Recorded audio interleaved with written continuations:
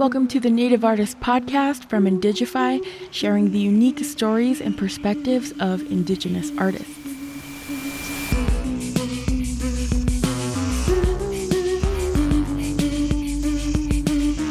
Kwepsidewen ntuluwis pigudwiachi plugin nagat mdujeo negutko kubanaki ku nijin taknel naga noladahazude wijo nidabesk Andy.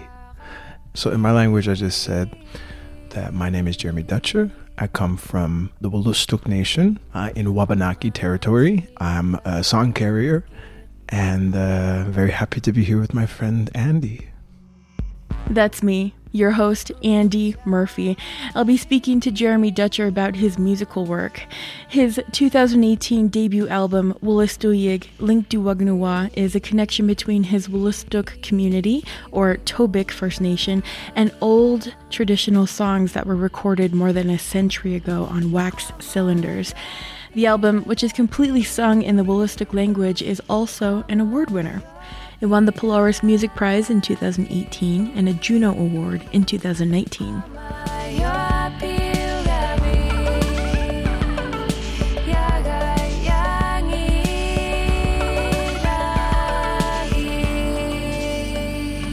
We'll hear more from Jeremy about his music, his upbringing, and how he uses his time in the spotlight to talk about Indigenous issues.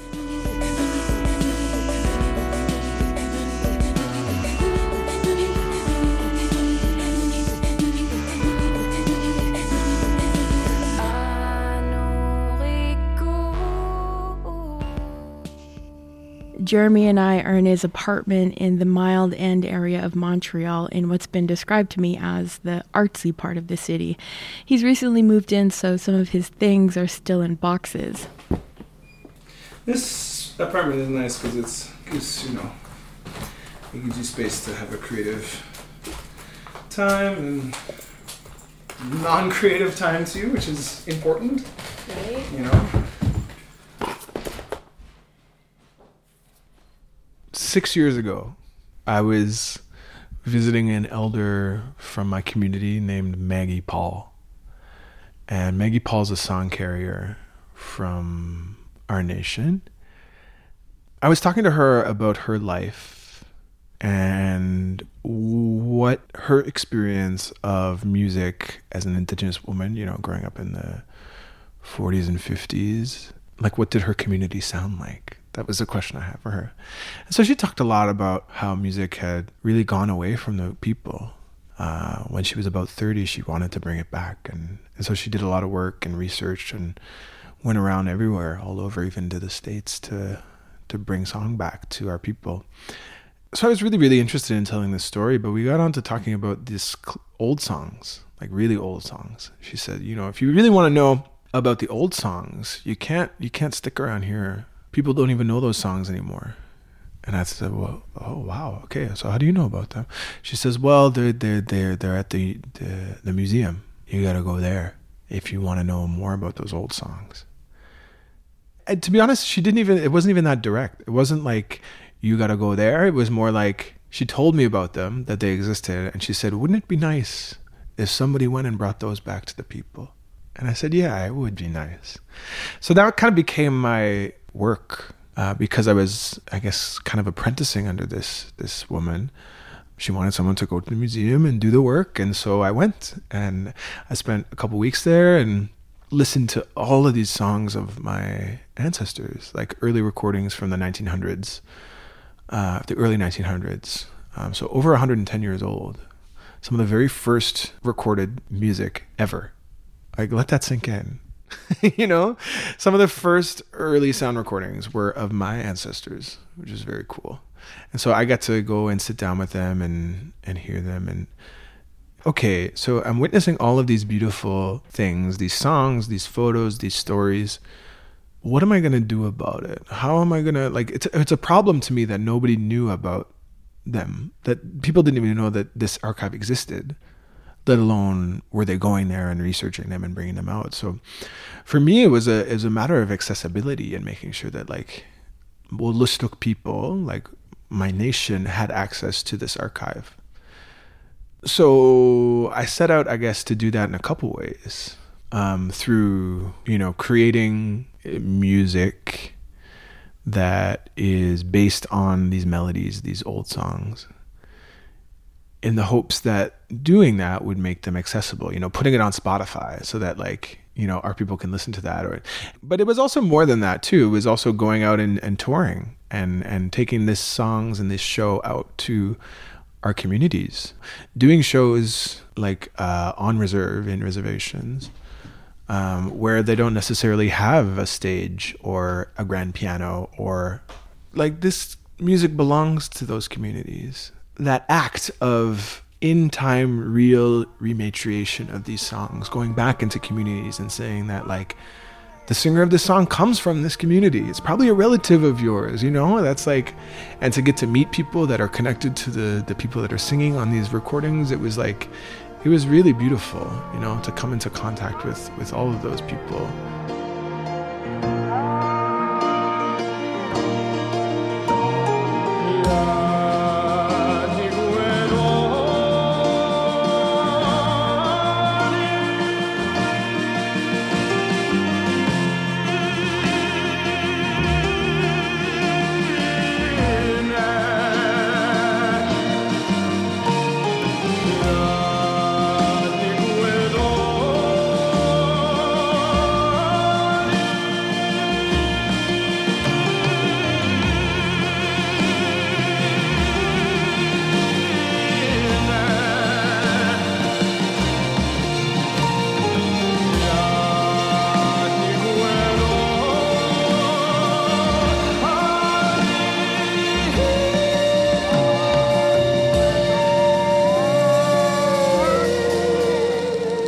It didn't start as an idea to make a record.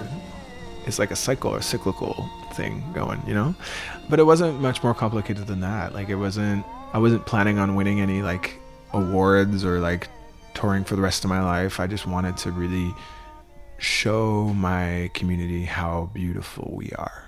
That's it, and then it had all these ramifications outside of our community.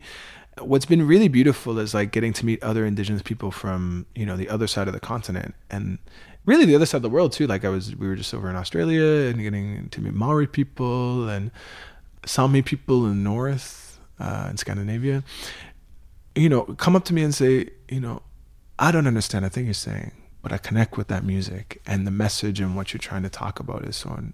It sits with me. And that's been cool to see that it's connected with not just my own community of Indigenous people, but Indigenous people coast to coast to coast. I didn't expect that at all. So here we are. Now I'm working on other kinds of music. Some of it's in English, some of it's electronic, some of it's I'm going in many different orchestral, going in many different directions, and letting that just be, letting that exist. Like I was saying, I think right now for Indigenous people, we just need to be. And that's all we are called to do. It's because it's all within us, because everything that has led to our existence and our survival are tools that will help us survive in the future too. And so we just need to be with our kin, be with our community, be with our language speakers, the knowledge keepers, the song carriers, all those people that are the medicine people. It's just endless, the kinds of support that's within our societies. As I mentioned before, his music won a Juno Award and a Polaris Music Prize. That's a really big deal, but... Humility is a very important value among our people. You're no better than anyone. You're no worse than anyone.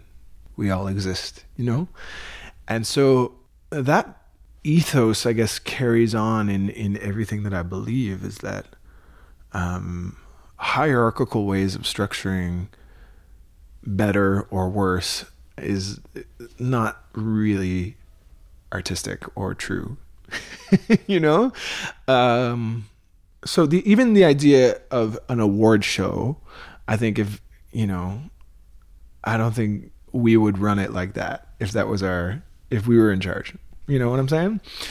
I think it'd be much more democratic and lifting each other up, rather than you are the winner, of this prestigious thing. So yeah, I've always felt a little weird about it, just because for me, it's never been about creating music to get awards, you know, or gaining recognition for the work that I do. What I will say is it's a platform, you know, and I've tried when I can to use that platform to speak to political issues in our country. And,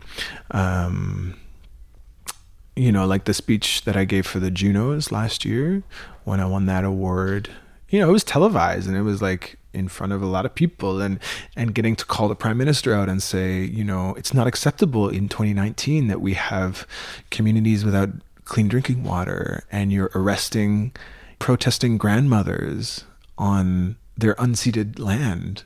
You know, it's not okay. And so, you know, if I have to play the award show game, then I at least want to do it responsibly, you know, and speak up for my people and what's on our mind right now. On the other hand, you know, it's like, it's a huge honor for sure. And I mean, you know, being gifted an eagle feather from my community means more to me than winning a music award, you know, because being seen in the work that you do for the reasons that you do it is really what's important. Especially these big awards, they're about industry, they're about money, they're somebody else's game, they're not my game.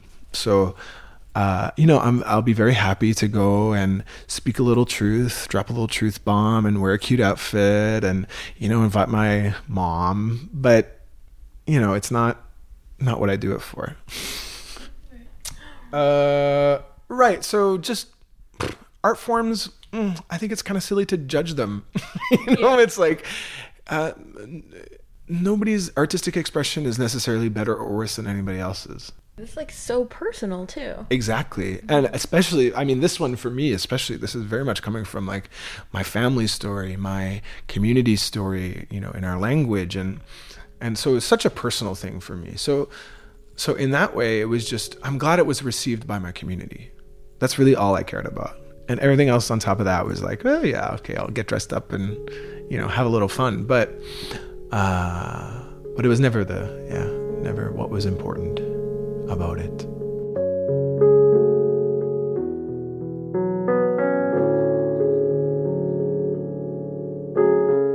We're in Jeremy's music room, and after a bit, he moves over to the keyboard by the window.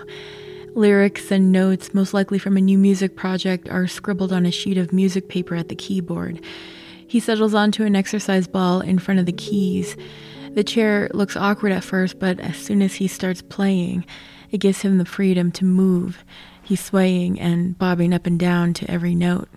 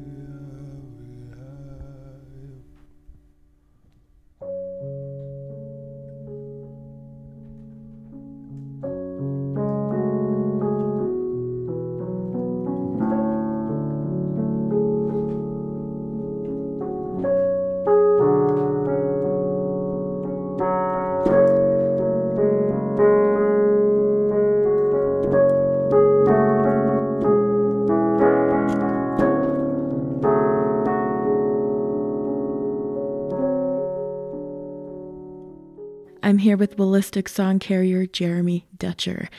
We're going to a short break, and when we get back, we'll hear more from Jeremy about fashion and his upbringing. So stay with us.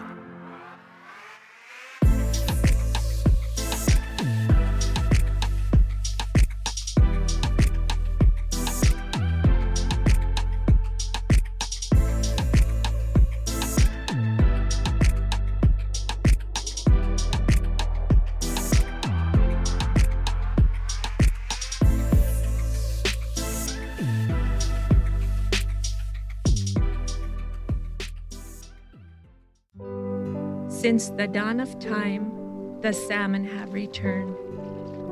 Compelled by instinct, they respond in the millions. A reminder that, with purpose and perseverance, we can chart the course of our future.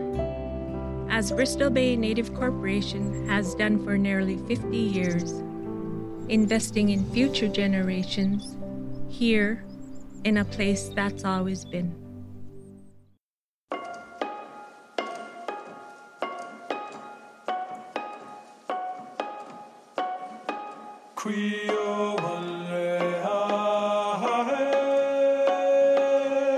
Welcome back. This is the Native Artist Podcast. Make sure you subscribe and check out all the other episodes wherever you listen to podcasts.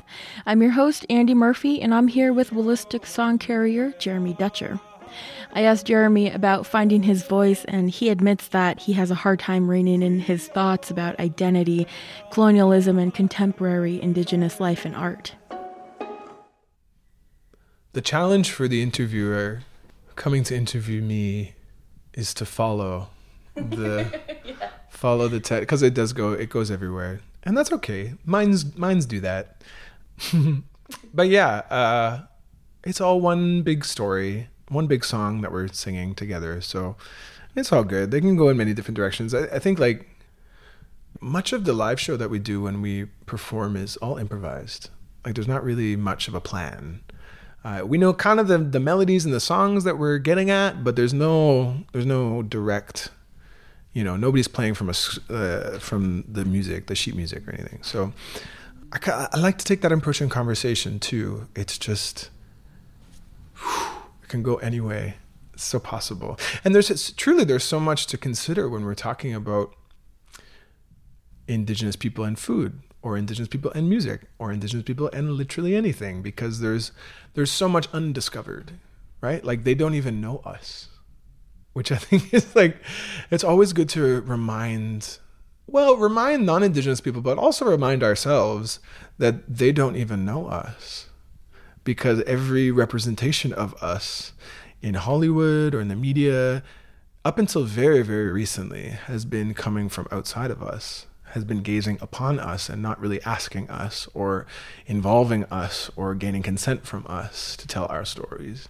And so what I think is critical in this moment right now, and with I think probably a lot of the Indigenous artists that you're going to interview, it's Indigenous people taking the reins back of our own stories and saying that we're going to tell it on our terms now. And so, for example, with this first record, I did it all in my language. And for a lot of people, that was really frustrating. I had a lot of people a lot of non-Indigenous people reach out to me and say, we really need translations for this to understand it, and it's like, then you don't even understand it. If that's what you need to get into this music or to understand it at a cellular level, if you need a direct translation, then you're not getting it. You know what I'm saying?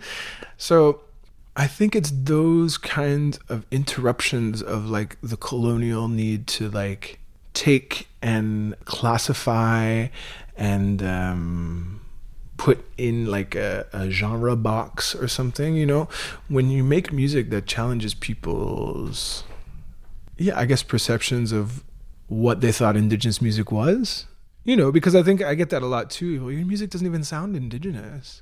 Oh, the fuck does that mean? Sorry. But no, really, like, what does that mean? You got to look at that. Well, what were you expecting? I always say, I'm not the Indian you expected, but I am the Indian you need. Because I think it's Indigenous people today, we are that reminder of survival and that existence and resilience of everything that our ancestors have been through and that we carry within us. And so I think when the more and more we can just live our, again, this goes back to that contemporary word, our contemporality, we can live our now. The more we can live our now, I think there's medicine in that for everybody. So you heard it here, Indigenous people, go live your now. And it's bizarre. Actually, The doorbell rings, something Jeremy wasn't expecting. He answers it and comes back with a package. Fun? I have no idea what this is. I'm almost scared to open it in front of you, but I kind of want to as well. Feel free. It's a t-shirt? Oh, fun. I know what this is. Thanks, Jeremy. Hope it fits. Caroline. There's an indigenous designer named Caroline Monet, and she made me this jumpsuit of her art. So she makes this kind of like futuristic art, but that's also a little traditional too. It's got like, anyway, it's a sort of intersection between traditional and contemporary. But yeah, she said she was going to make me a jumpsuit, and so it just arrived. I asked him about how he developed his personal aesthetic. After all, he's wearing a gray dress and is no stranger to wearing dresses and capes during performances and appearances. I mean, it has evolved in such a beautiful way, a complex way too. I think coming to understand how what is around us as we're coming up, as we're growing up, limits our choices in terms of gender expression and in terms of, I guess, just individual expression through clothes. And so I came from a rural place. We didn't have a lot of like fashion or like access to nice, well-made clothes. Yeah, I was profoundly unfashionable for a long time. You know, when I was coming up, and I was always trying, you know, because I came out as Two-Spirit, or what I called gay at the time, when I was about 12 years old.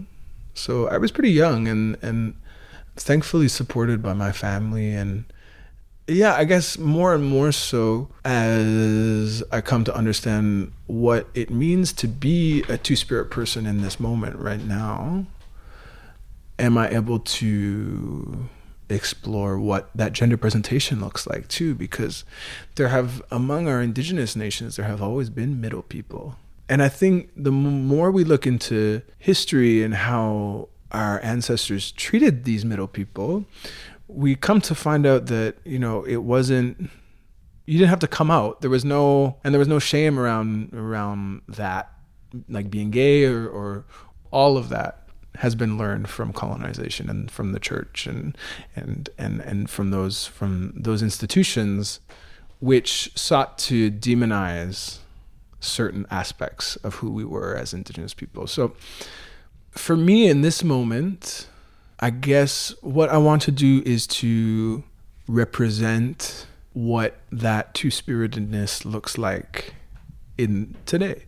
What queer indigenous people look like today, which is, you know, having the audacity to walk down the street in a dress and, you know, wearing next to nothing on national television, finding ways to showcase aesthetics that I never saw growing up. We barely saw any Native people on TV, let alone gay Native people.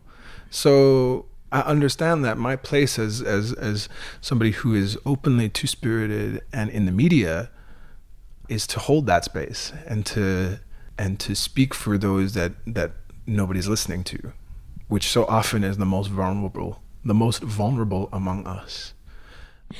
Yeah, I wanted to ask you about growing up. Like, what kind of kid were you when you were growing up? Where did you sit in the lunchroom, and how did that kind of contribute to who you are today? Okay, we're doing it. Okay, I was a profoundly awkward child. Like, there was not a whole lot of diversity where I came from. And so I was like a little chubby brown kid with braces and glasses and gay and in theater. And I was just eccentric. And I think I was doing my best to like fit in, but like there was no chance of that happening. So like, it was just kind of sad in a way. But I was fortunate in the way that like I was the youngest of my brothers and they had all gone before me, and they're big boys, you know, and so they protected me in a lot of ways. Even though I was this like little gay weirdo in rural New Brunswick, I didn't have to fight necessarily, but I was profoundly awkward, yeah, and didn't have a whole lot of. I was kind of like a social chameleon a little bit. I like to say, you know, like I didn't have like one friend group that I hung out with every lunch break. Like it was kind of like I would just like pop around and do my visits and like, hi, how are you? How's it going? You know, and sort of I like to engage with many different kinds of people. I think that was one thing that always kind of weirded me out about socializing in high school or middle school even, is that like people would just hang out with the same people every day. I have no time for that. People are so wonderful. I want to get to know them all, you know? Yeah. But I was a strange child. I filtered that or funneled that into my music. And I spent a lot of time alone too, because my siblings were older than me, about 5, 6 years and 18 years older than me. So I spent a lot of time alone too, which I was very sad about at the time, but came to realize that this is such a gift. And now I can be with myself. A lot of people can't be with themselves, which is, well, I don't know how it makes them feel, but I would feel it sad that they struggle to just exist in their own space, in their own time, and some people always need that external validation, and because I never had that, you know, growing up, I didn't crave it, and so I move in a bit of a different way now. Still today I do. I'm very much not necessarily the most social person ever. Like, you know, I moved here and I have friends here, but like you're the first person to come in this home. I'm working on that one. Communication and friendship is something that I don't have a lot of time for also anymore. So I don't know. This feels like a therapy session now.